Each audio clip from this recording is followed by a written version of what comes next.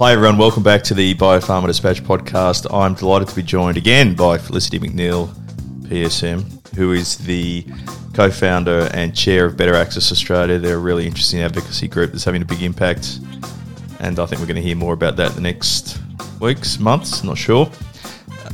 We're going to have a chat about the National Medicines Policy Review following the stakeholder webinar late last week that was led by the expert committee. I think our publication made our view pretty clear about that webinar on Friday, and we're going to follow it up with a conversation. I wanted to bring in Felicity, who, as you know, everyone knows, is a former senior Department of Health official, and I think brings a pretty unique perspective to this discussion. So we're going to talk about that, the webinar, what it says, what we should read into that, and also more broadly what it says about malaise, to put it politely, afflicting decision-making in this country. So Felicity, thank you for joining me today. Thanks, Paul. Great to be with you again.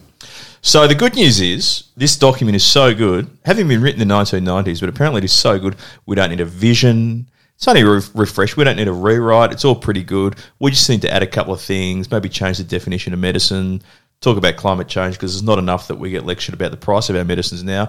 Now apparently we take our medicines. It's not just expensive to the government, but it's destroying the environment. And I'm sure Qantas will add that to their app, and you'll be able to offset that. You'll be able to offset maybe we get our scripts filled. We should be able to offset the climate impact of our medicines, because that's pretty much where we're at. And priority patient groups. Now, all of these, we're not dismissing the legitimacy of these issues, but the idea that the most important document in Australian medicines policy does not need a vision or an overarching objective, that I lost it at that point. Look, Paul, thanks for the chance to talk about this. And I think when we talked about the Zimmerman report, I expressed the same concerns, which is that when you have 30 recommendations that effectively are 110 without a clear vision or priority, where do you go? And we look like heading down the same path with the National Medicines Policy, and that's of considerable concern to me on multiple levels. First of all, I sat through that process webinar, as I understand that you have information on it as well too. And I watched a lot of slides telling me what people had heard on that review committee. I'm curious as to what they were listening for. And I guess, as you know, and thank you for supporting it, we've been shouting from the rooftops, consistent with the Zimmerman inquiry, where are these submissions? I want to see what 150 organisations and individuals said. I want to collaborate with them, and I want to be able to form my own view on when I'm told that, 9 out of 100 stakeholders in a Family Feud survey said so it was like Family Feud. It was. We surveyed Australia's top 100 patient organisations and industry organisations. This was the most common answer. And they said, do we need a vision statement? Apparently not. That's the challenge for me. This has transparency and governance as part of its terms of reference. I can't calibrate. I can't contribute as a patient and an advocate as to what on earth is going on here, and I don't understand where the weight and the benefit is. I don't understand why we can't have a vision statement. I mean, you and I have talked before about the preventive health strategy. It's taken 2 years. It's been a massive consultation process. And you know what? The first thing on the front page is the vision strategy, which is valuing health before illness, living well for longer. And from that, every other strategy and priority comes from there. Yeah, because the National Medicines Policy is really a national medicine strategy. I think it was described as a policy document for reasons to do with history. But the problem is we're not going to be able to have any of these conversations. I mean, I think back to the webinar, and one of the better moments in that webinar was Professor Sansom talking about the challenge, the technical challenge of defining a medicine. What do we mean by medicine? He talked about the complexity of it, the legal definition. But then he talked about the technical definition. And I think my takeaway from that was, well, that alone is a discussion that's going to take more than a few months.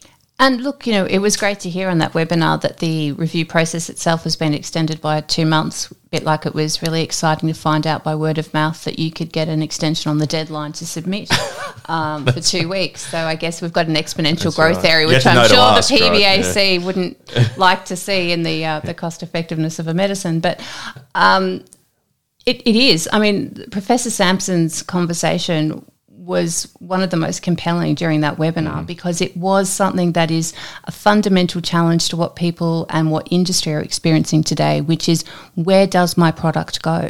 Does it go through MSAC? Does it go through PBAC? Does it go somewhere else altogether? Doesn't matter where it's delivered. Am I being defined by law? We need to cast all that aside. I think that's what I really took from that. And I guess it's a conversation you and I have had before. This is the problem. The discussion paper and everything that was put together on this focuses on the HTA process. That's actually not what strategy and policy is about. The reason you need a vision statement, the reason you lift up, is because you don't talk about PBAC or pathways or evaluations or HTA. You talk about what is the principle for access to health technologies in Australia. When you say that, you can come up with all those how-tos later, but we've got to stop talking about the how-to as if that's policy or strategy. It is not. It is process. Yeah, it's pretty simple, isn't it? I mean, what we've got is a national medicines policy administered by a health technology assessment area in a government department. And I think you at Better Access Australia have articulated really well the need to get this policy out of that area and into population health or another area, just so that it can have a different lens, a policy lens. Absolutely. Yes, we did say that. And, as you've referenced, in other conversations, I used to run that division, and I don't say that with any other reason other than to say it's a very busy division, and it is primarily a process division about actually getting medicines and technologies onto the MBS and the PBS. When you want to do policy and you want to do it well, you need to put that in an area that is deliberately focused on seeing all the linkages and breaking down the silos. This policy isn't just being consulted with pharmaceutical companies and the odd medical technology company. This needs to be consulted with state governments, with hospitals, with blood products. Everybody needs to be involved in this, and everybody needs to be given multiple chances to contribute to it. And you know what? The industry is so used to a 17-week PBAC cycle, they kind of think it's fine to have a 6-month NMP review process. This is not. This is a fundamental document that sets the standard for our approach to so many things in this country. It held us in good stead for many years because it took the time to do it the first time around. The current preventive health strategy, it's been going for 2 years. Yeah, well, this document will reverberate once it's in place, once it's adopted. But let's go back to the genesis of this review. It was Professor Andrew Wilson, PBAC chair in 2017, I think, who said, we need to go back to first principles here and think about what we're trying to do, because he expressed a concern that there was a stakeholder-driven piecemeal approach to policy. I'm sorry, but the irony of this review is that it's confirming his critique. The irony of the review is it's confirming his argument for the review in the first place, because it's incredibly piecemeal. What we're going to do is not worry about overarching principle or vision that actually sets our objective for what we're trying to do here. What we're going to do is make a couple of changes, definition, talk about climate change, because there's probably government policy that requires them to incorporate climate change now, and priority patient groups again. That's important, but even those things would be much better dealt with in the context of a vision statement.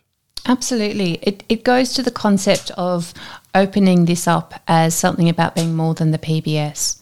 And I think that's the thing, that because that has become such an important focus for access to medicines, and I understand why, but with the increasing pressure of things needing to be accessed through the MBS, through blood, everything like that. We heard on the webinar, Leanne Wells from the Consumers Health Forum talk about, well, where are complementary medicines? We'd say, where are over-the-counter medicines? We'd say, where was pharmacy in this conversation? Where was the community service obligation? This is so big. Let's give it the respect it deserves. Where are clinicians?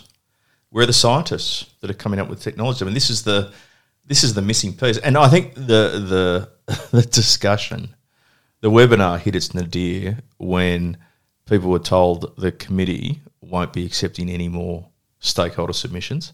So they are going to present their report or their new document, their new policy to stakeholders on another webinar, presumably, and there'll be no consultation on it. I mean, it was just disgraceful. There's really no other word for it. When was the review of pharmacy remuneration and regulation? When was that? 2015 to 2017. 2015. So it was 2 years. There was a genuine discussion paper, not the fake. I mean, there needs to be the competition regulator or something. There needs to be some sort of regulation around government misusing terms. And this was not a discussion paper.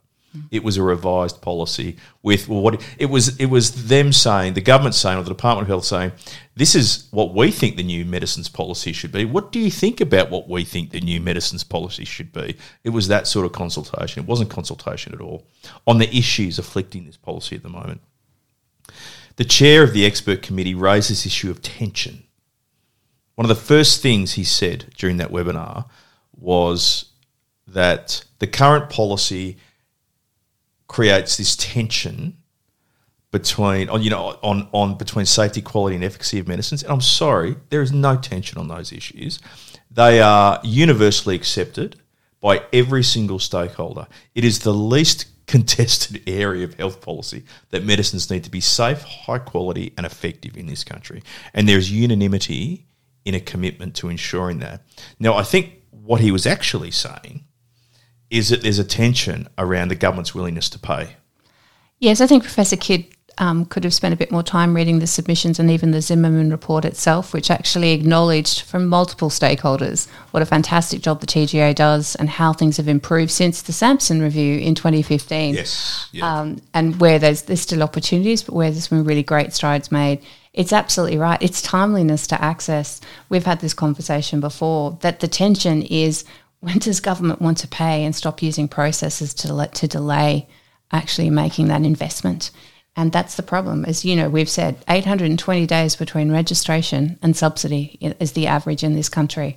Well, that's not a stakeholder tension. That's a tension created by the government's by an unwillingness to pay, exactly. An unwillingness to pay that has evolved and grown greater over the past 20 years, and that's the tension. And that's a tension completely of the government's own making. And they don't need to change the national medicines policy to fix that. But I think you and I probably both know that a vision statement that talks about access, that talks about new technologies, that's going to put pressure on the government. And they don't want that. Completely. And I guess, I found that articulation of the tension to almost be a little bit of hogwash when you consider that, reading again the Zimmerman inquiry, listening to the way patients grab onto access to clinical trials in this country as the way to get the best access. They accept the risks, they accept the safety, they accept the profiles. They're willing to be part of a trial to get access to a medicine, and they understand the risks of that. So to characterise the tension in the national medicines policy being about safety and when I access something is probably the most egregious representation of what's really going on in this country right now that I've read. Yeah, and clinical trials is access for some. Yep. Access to an unproven medicine. Yep. An investigative candidate. Now, it's great that we get clinical trials in Australia for a lot of reasons. It's great. Mm-hmm. It's an economic contribution. It builds expertise. And it does mean that some patients get access to investigative candidates, but it also means many patients think they're getting access to investigative candidates and they're not, because that's the nature of clinical trials. It is no substitute for actual funded access to treatment. But let's take a step back, because this is the issue, is that we had the parliamentary inquiry, over 450 pages of recommendations for change, but not once did they say, we got a problem here. Now, I think Mike Freelander, the deputy chair of that committee, corrected that in the parliament a few days after, when he said the government needs to adopt a vision for access, and I think that was a prescient statement. Yes. And incredibly thoughtful and accurate and simple. This is something that we can do and that we should be doing. But how are we going to bring all of this together? I mean, I'm concerned now about the fate of this review, that it it is almost inconceivable to me that the minister receives this at the end of March, and then let's say there's an election in May, which means he will have 2 weeks to consider this review and endorse it if he is before the government goes into caretaker. Now I know you've got the pre-caretaker, which is where the departments generally check out from the minister a little bit, and then you've got the formal caretaker where the minister cannot make those sorts of decisions. And I desperately hope that the committee on this review actually push back against this end of March timeline, because I think if they push it through and if the minister endorses it after what has been a laughable consultation, well, it's not been a consultation process. There's been no transparency around the submissions. We have a management consulting firm developing a stakeholder submission report, which is like something out of the Soviet Union as far as I'm concerned, is that we need transparency around these submissions so we can calibrate. Like they presented stakeholder views on this call, but we have no way of calibrating that. We have none. No, we don't. And so I'm sorry, I just can't accept it until we see the submissions and we can go through the detail and find out who are these people who've argued against the vision. Who are these people who've said, yeah, well, timely access is okay, but we really need to maintain our focus on cost effectiveness. Yeah, HTA is way more important than actually getting the drug. Who's argued that? I think we've got a right to know, because we were told that there have been stakeholders who've said that, right? So besides the Department of Health, who else has said that? And I think we need to know. We do, and it's and who's getting what weight? So, was it 3 stakeholders or was it 50 stakeholders? And why does one opinion or one group of opinions matter more than others? Like I said, Paul, we've been advocating really hard, and thank you to all the organisations that have publicly made their submissions available and drawn that to our attention so that we can put it in one space so that the community, not just those in the know, but anybody who wants to know what's going on in this space, it's a public health system. Yeah, well, we forget that, don't we? It's not a system owned by the government and a few other people. It's actually a public health program owned by 26 million people who live in this country. It is. And it's, we sat on that webinar and we had a lot of conversations about patient-centric, and patients want this and people want that. So I guess my challenge to the current minister, but in particular to this committee, is that the National Medicines Policy from the late 1990s was a legacy that helped us get to a certain point in time. Now they have a chance to create another legacy. What is their legacy going to be for this? Because when this policy is in place, that's it. It gets weaponised by everybody, whether it's the government, whether it's the bureaucracy, whether it's stakeholders. That becomes everything we reference. And so what are they going to do? Yeah, I don't think this policy, on the current pathway, given the way this review has been done, no one's going to take this document seriously when it's released. Not in the same way the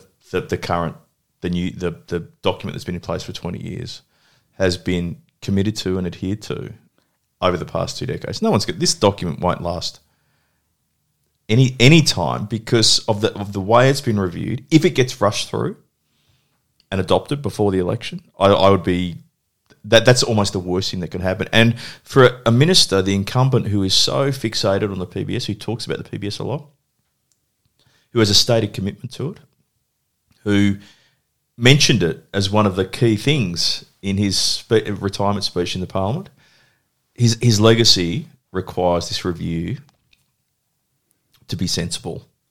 And we're not getting that. What we're getting is this highly curated, narrow discussion. And I really hope the committee members they're serious people.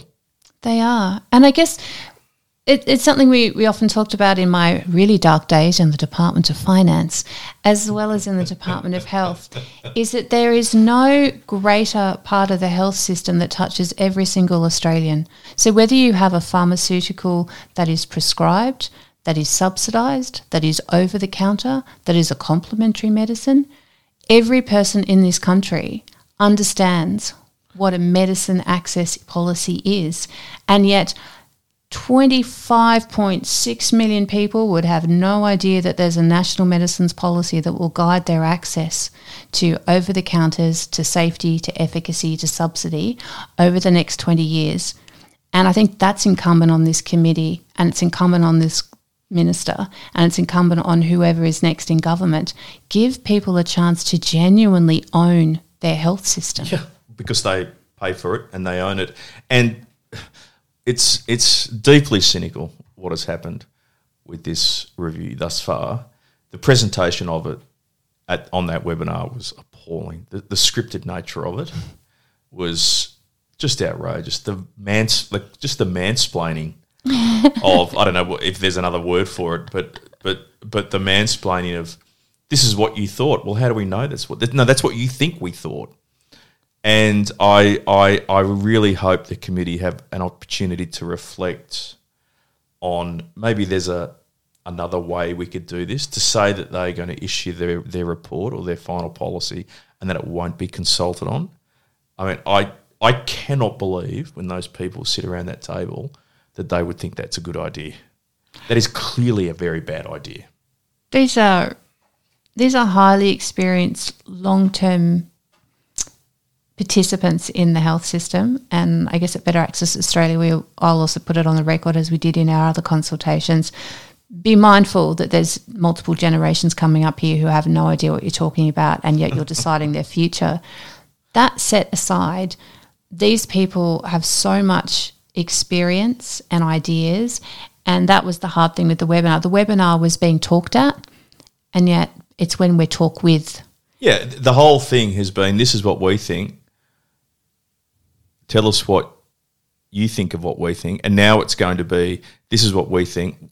We don't want to hear what you think. I mean, that's basically what was said on that webinar, is that there would be no more stakeholder consultation. This is a national medicines policy. It is the most important document in Australian medicines policy. It is the framework for decision making. It will have consequences. And we're getting the Marie Antoinette again, which is... It better be gluten-free for me, Paul. So we're getting the Marie Antoinette, which is, well, we'll talk to you when we want to talk to you, and we don't want to talk to you anymore. And the next webinar, we're just going to lecture you on what we've decided. I'm sorry. At what point do people on these committees just say, enough, we're not going to do this anymore? And one of the transparency points, because I know they are espousing transparency, which is the ultimate irony, but we need to see the submissions, and we need to see what instructions they've been given. Yes. So what's their remit?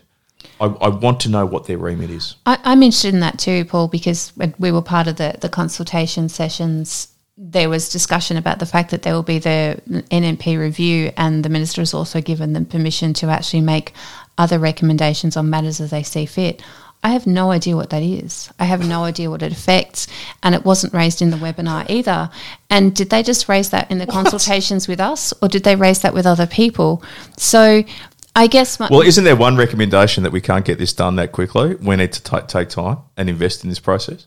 And that's where you need to learn. That's why we keep advocating for this to go to one of the policy divisions, because the reality is that those who work in policy know that policy is not a once-off tick and flick consultation very quickly. You get one chance to comment and then we all run away. It's an iterative process, and we need to give the committee and we need to give the policy a chance to go through that properly. You know, my real worry here is that stakeholders are getting trained now, is that this sort of process would be unacceptable 5 or 10 years ago. Now this is what a consultation process is, and I'm sorry, it's not. And stakeholders, for those of you who are listening out there, do not accept this, because the principle of co-design, which Jane Holton talks about every other day, is I think probably the longest serving Secretary of the Health Department. She talks about the principle of co-design when it comes to policy, and what we're getting now is just things dumped on people. And now we're going to come up with this thing. We're going to dump it on you. And you've seen it in pharma. You've seen it in medical devices now. We're going to dump this on you, and then we're going to consult you on, after we've dumped it on you. And so you're spending 1, 2, 3 years explaining to government why something might not work or might be unimplementable. And it's a mindset that is not a proper policy mindset. So I really don't know what's going on here. No, and like I said, I I think that when you are running a process and you've got a stakeholder group that's all used to everything's based by specific times and you get one time in and one time out, I'd like to remind everybody who's listening, this is not the way a lot of other health policy is done, and it's certainly not the way that a lot of general government sector policy is done. No. I've worked across multiple portfolios. I continue to liaise in areas of the disability scheme, and I'd like to remind everybody, and there's many patient groups right now listening to you who have contributed to both and will see the difference. Yeah, we can't accept this. This is not right. It's completely contrary to the whole reason for this review in the first place, because it's completely piecemeal. And I just hope we have to hope that we have to hope that the committee push back on this idea that this is going to get shoved through ministerial decision making in the final weeks before an election, which would be a complete disaster for medicines policy in this country. Yes, to quote your words, Paul, your religion shouldn't be HTA, your religion should be public health. I'm 100% sure Moses did not bring down the national medicines policy in place of the 10 Commandments. But anyway, we'll see. Felicity, thank you for joining me today. It's been a great conversation. I think we'll probably do another one before the end of the year, because we're doing them weekly now. We need to wrap up what has been an incredibly interesting year, and then we go into 2022. So thank you very much. Thanks, Paul. Have a good night.